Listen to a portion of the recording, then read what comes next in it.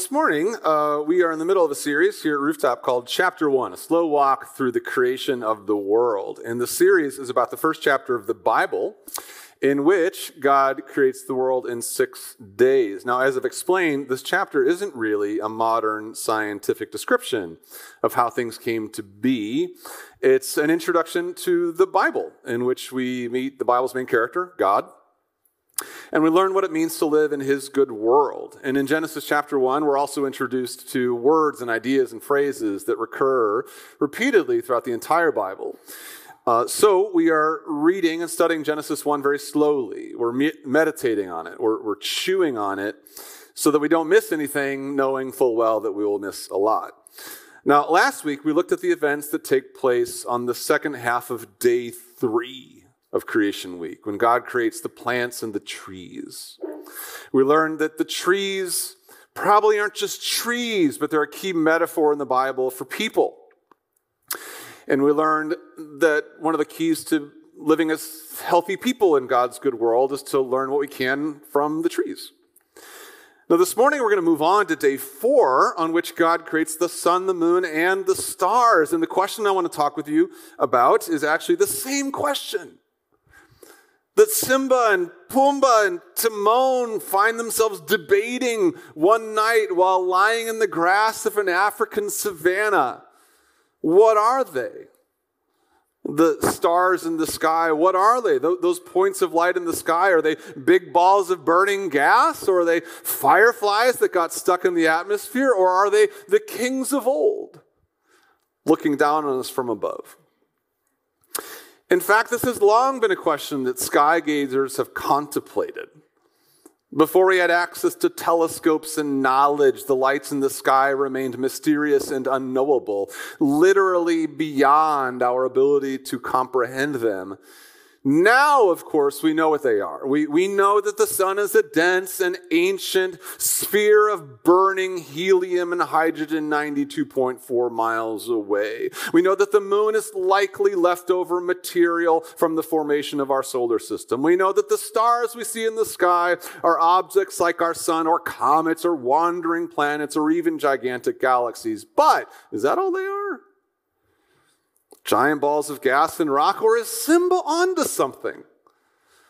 Are they the kings of old, gazing down on us from above? That's what I want to talk about with you this morning as we continue in our series. I want to talk to you about what the stars are. Before we go any further, though, let's read our passage. It comes from chapter 1 of Genesis, verses 14 through 19.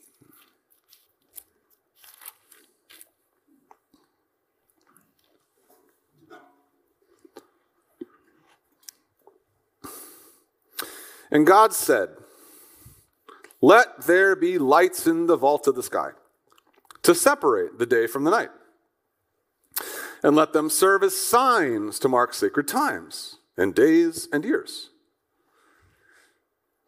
And let them be lights in the vault of the sky to give light on the earth." And it was so. God made 2 great lights, the greater light to govern the day, and the lesser light to govern the night. He also made the stars. God set them in the vault of the sky to give light to the earth, to govern the day and the night, and to separate light from darkness. And God saw that it was good. And there was evening, and there was morning, the 4th day. Lots to talk about. First, though, let's pray. Father, we need the light of your revelation to see what you would have to show us this morning. So we ask that you show it to us. Open our eyes so we can see. Open our ears so we can hear. Give me words that are good to speak. And anything that I say that is not good or confusing or unhelpful, wash it away. Make it go away. I pray these things in your name. Amen.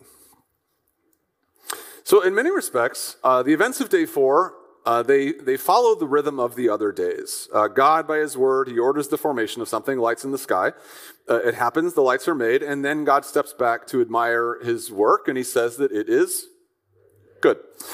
Now, day 4 is a little different than what we've read on days 1, 2, and 3, though. The author actually uses more words to describe day 4 than any other day so far.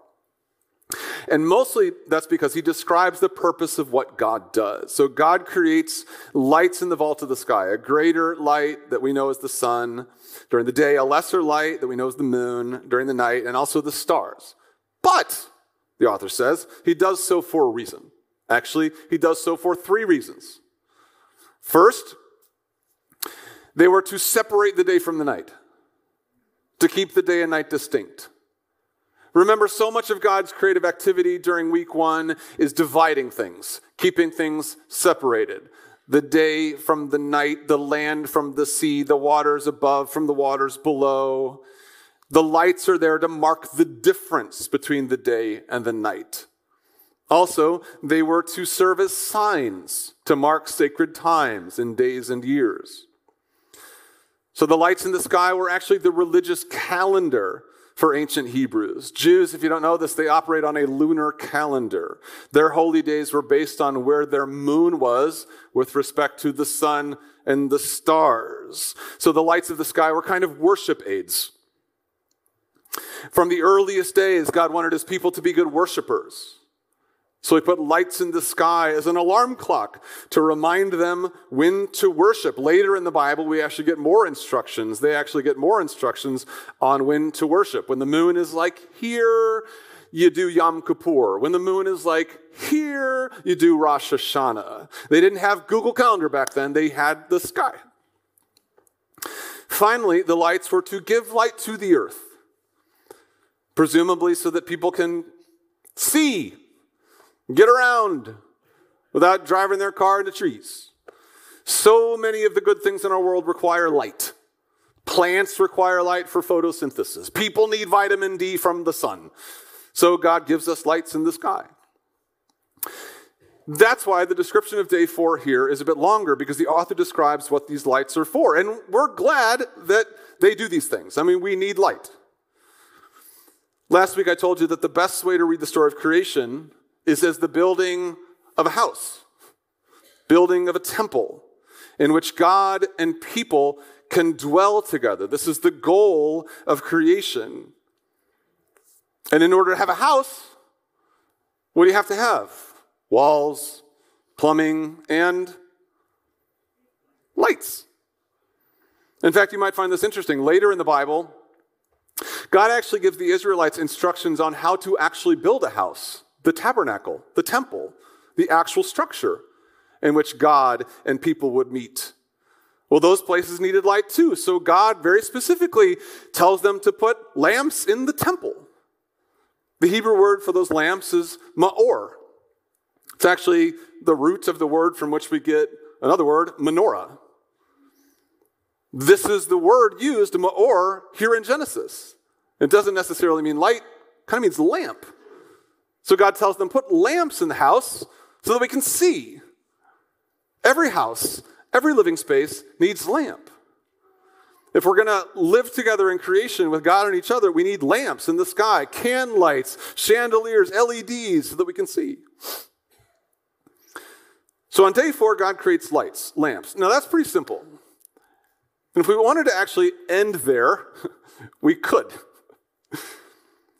But I'm at the same point in this sermon that I was at last week when we were talking about trees and plants. Is that all that's going on? God puts lights in the sky. Thank you. But there's just something more. Which actually brings us back to our question from the Lion King. What are the lights really? That might seem like an odd question to you, but in the world of the Bible, it's not. You see, to the ancient readers of Scripture, the lights weren't just lights. There was something more. Maybe not kings of old, but not quite not that. Ancient Hebrews understood the lights to be something else. Ancient Hebrews understood the lights in the sky to be physical symbols that represented created heavenly beings. The lights weren't just light, but manifestations of divinely created beings that exist beyond our ability to perceive them. Angels, gods, divine servants. This is why people have always been fascinated with the zodiac and with constellations and shapes of the stars. Those shapes weren't just shapes, but representations of gods in another realm. This is why ancient people named planets after deities. Mercury, Venus, Jupiter, Mars, Saturn. Now, we don't think of the stars and planets like that. We don't think of the stars as anything other than big balls of gas. But remember, we're trying to read Genesis through the eyes of the author and the original audience, and that's what they thought the stars were, physical manifestations of heavenly beings. So from an ancient perspective, day 4 doesn't just recount the creation of the lamps in the sky so that we can see. It represents the creation of the host of heaven, the angels and beings that exist beyond and are somehow represented in the lights. We actually see this constantly throughout the Bible, where the stars and the moon and the sun symbolize divinely created angelic beings, all under the rule of God. Psalm 148, for example, says, "Praise the Lord from the heavens.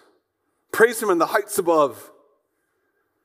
Praise him, all his angels. Praise him, all his heavenly host. Praise him, sun and moon. Praise him, all you shining stars." The lights above are the hosts of heaven. A host is an army. It's a choir created to praise and serve God.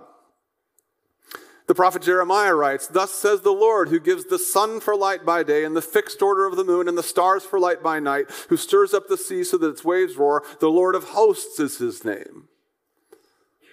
Or as Job writes in chapter 38, "Where were you when I laid the earth's foundation? On what were its footings set? Or who laid its cornerstone while the morning stars sang together and all the angels shouted for joy?" In Hebrew parallelism, this is sort of a parallel phrase, they say the same thing in slightly different ways. While the morning stars sang together and all the angels shouted for joy. Same thing. In the Bible, as in the ancient world, lights weren't just lights, but a host of angels created by God. We even see this in Genesis chapter 1. We just read that God creates the lights to govern the day and the night. God made two great lights, the greater light to govern the day and the lesser light to govern the night. Now, the Hebrew word there for govern is memshalah. When we hear govern, we think dominate.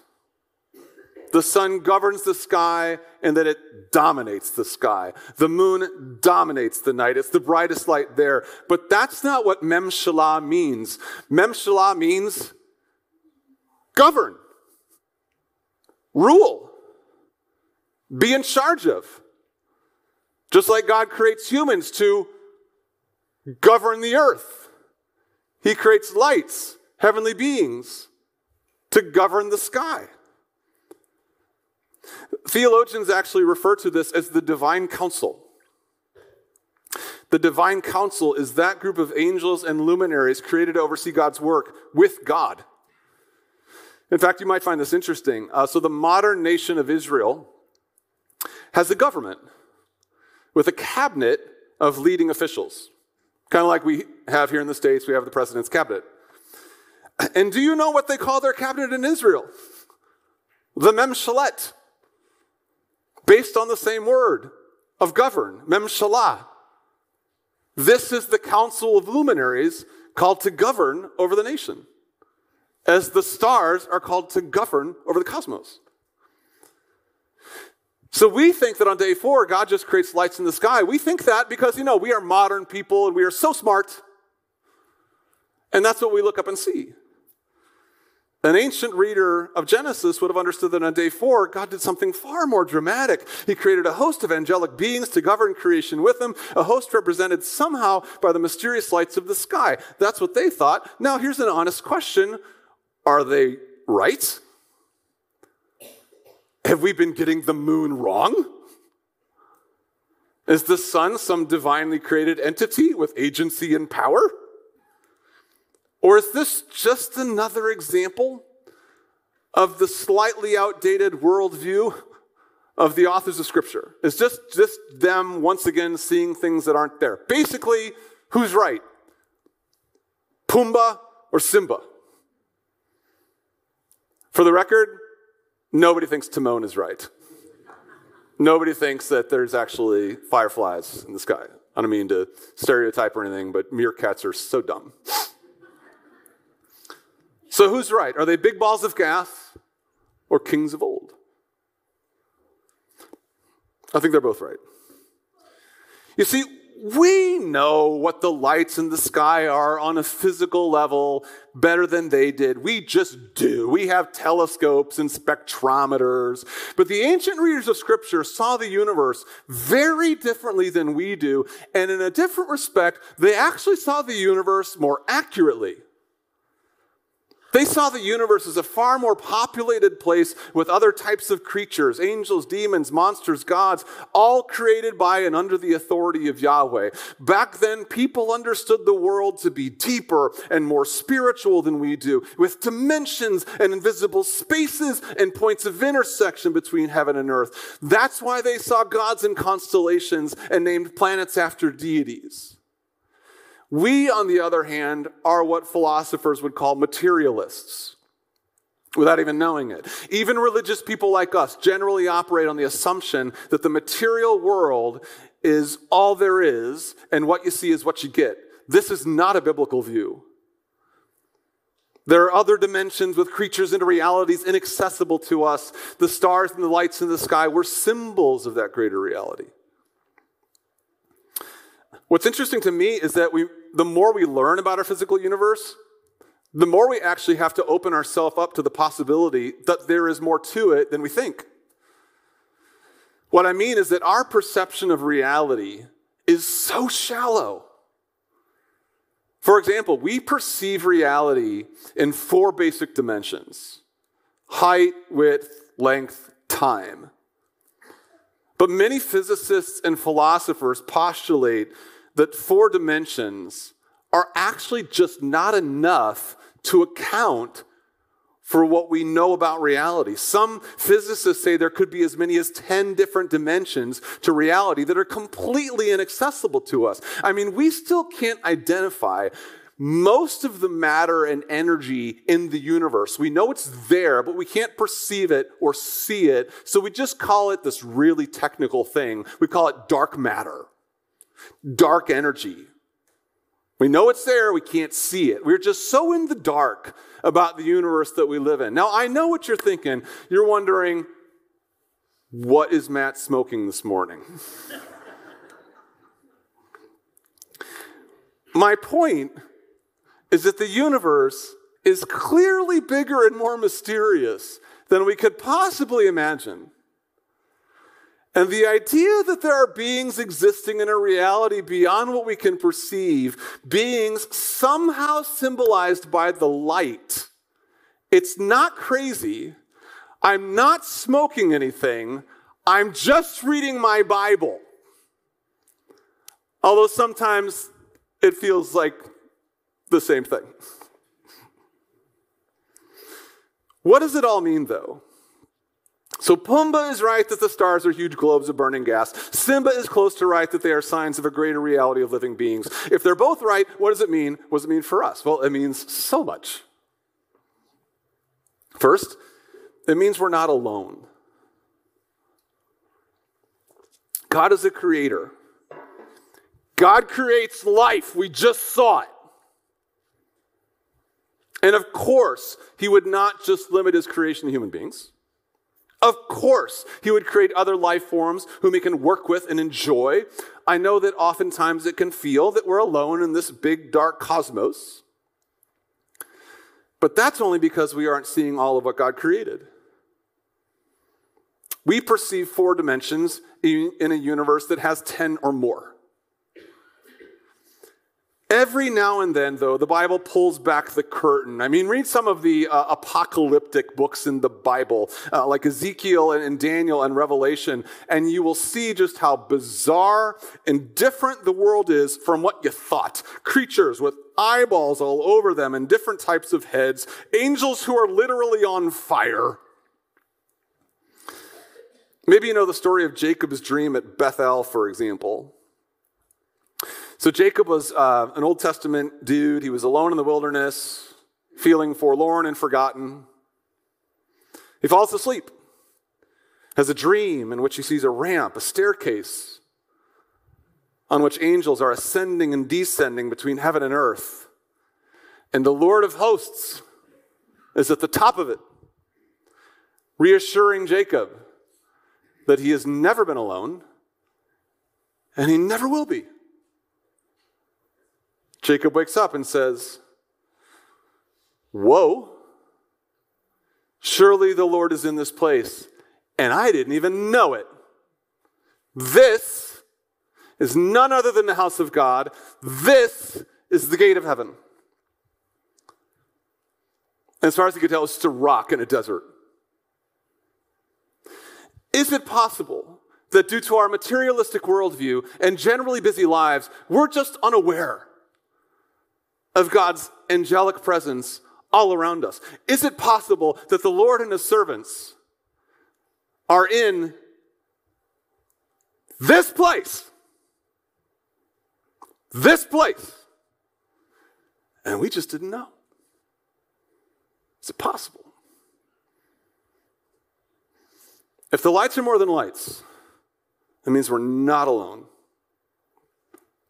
Also, it means that we have help. God didn't just create the lights in the sky because they're pretty, even though they are. He created the host of heaven to assist him in ruling creation. You see, God creates life on purpose. And the purpose of the stars is to help him build and manage creation as a place where we can all someday live together in God's light. Angels are his servants that he uses to accomplish that. The book of Hebrews says, "Are not angels ministering spirits sent to serve those who will inherit salvation?" Repeatedly in Scripture, angels appear, usually from and in the sky, to assist people at key moments, and sometimes they're not even aware of what's going on. There's a story in 2 Kings in the Old Testament that I've always loved, and it really illustrates this well. So the army of Israel was going to battle against the nation of Aram. Now the Israelites were woefully outnumbered, and they were getting very nervous.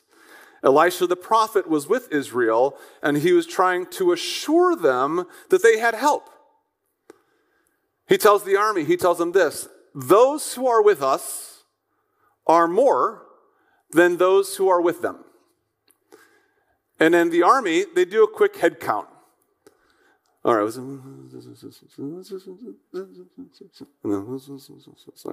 Nope, not true. I don't know if you're using new math or anything, Elisha. Not the case. Those who are with them are more than those who are with us. So Elisha prays, "Open their eyes, Lord, so they may see." Then the Lord opened their eyes, and they looked and saw the hills full of horses and chariots of fire all around Elisha. You might not see it. I might not see it with our four-dimensional brains. But those who are with us are more than those who are with them. As we live our lives for Jesus, as we do his work, as we lead our families, as we serve our coworkers, as we build this church here in St. Louis, we've got an invisible army of flaming chariots behind us. Amen. Let's go. Seriously, let's go. We have an army of invisible chariots behind us as we do the Lord's work. Let's go.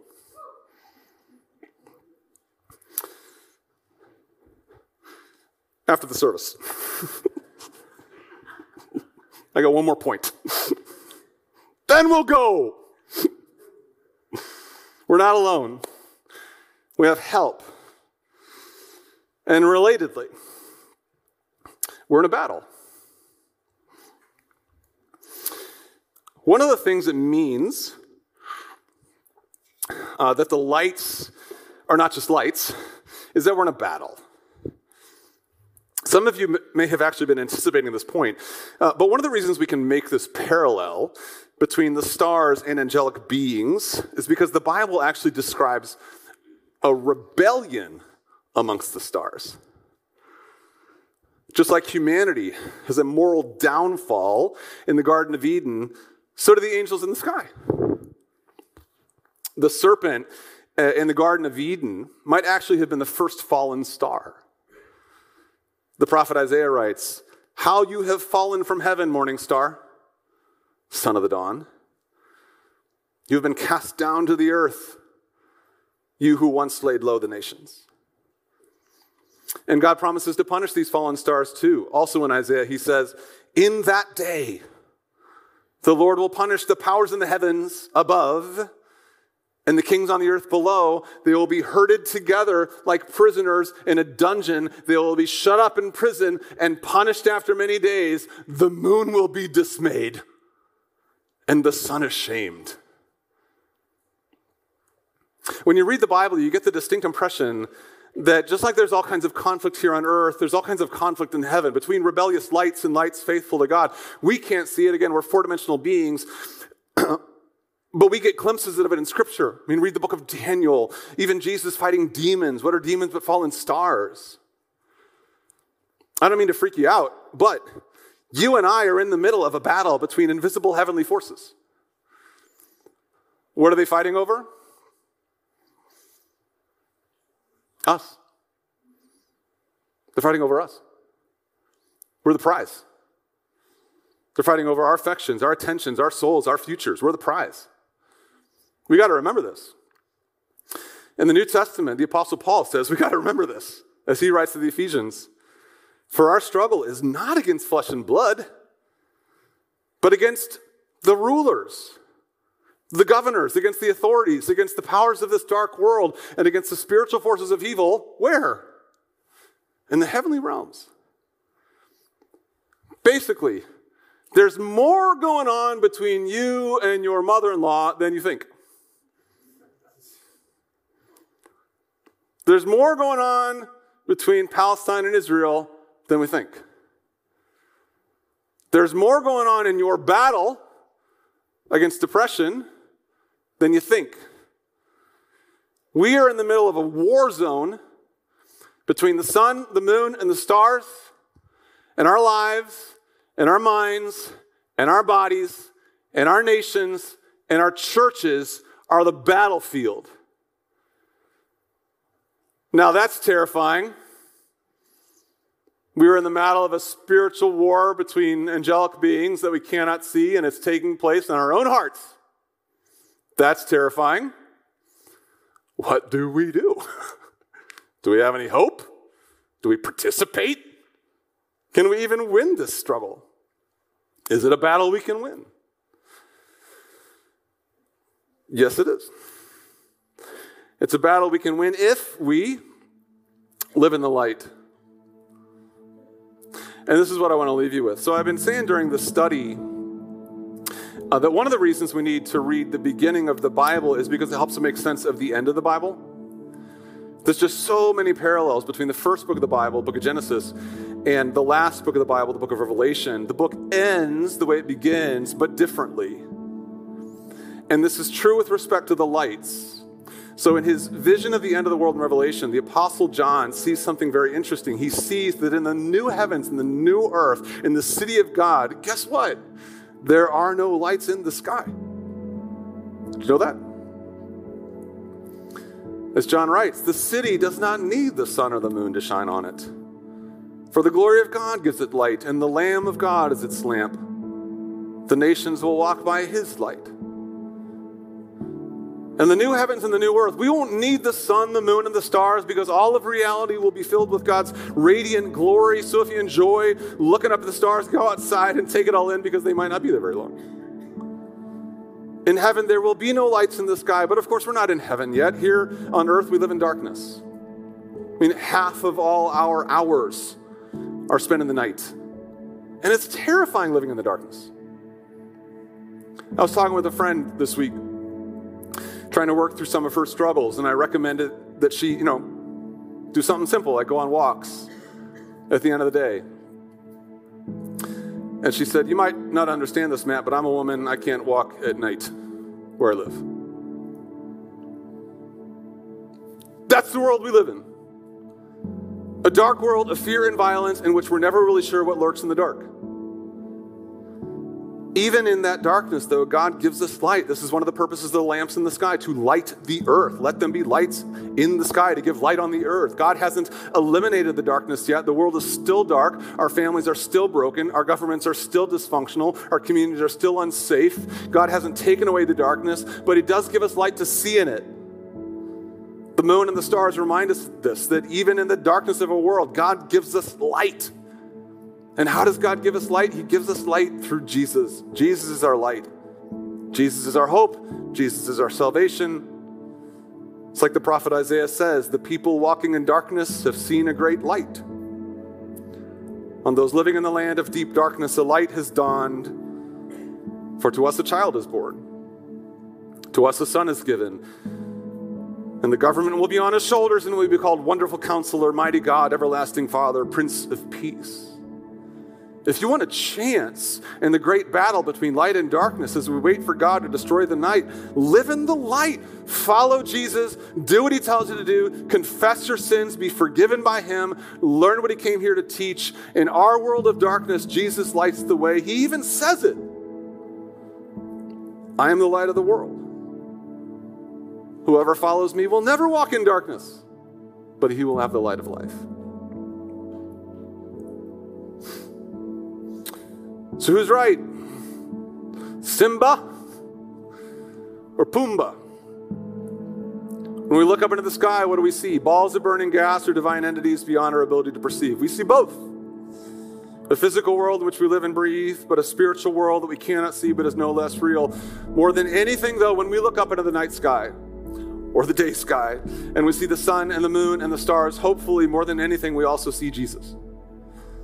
In our very dark world, Jesus alone is the light we can follow to the new creation where there will only be light and life and love.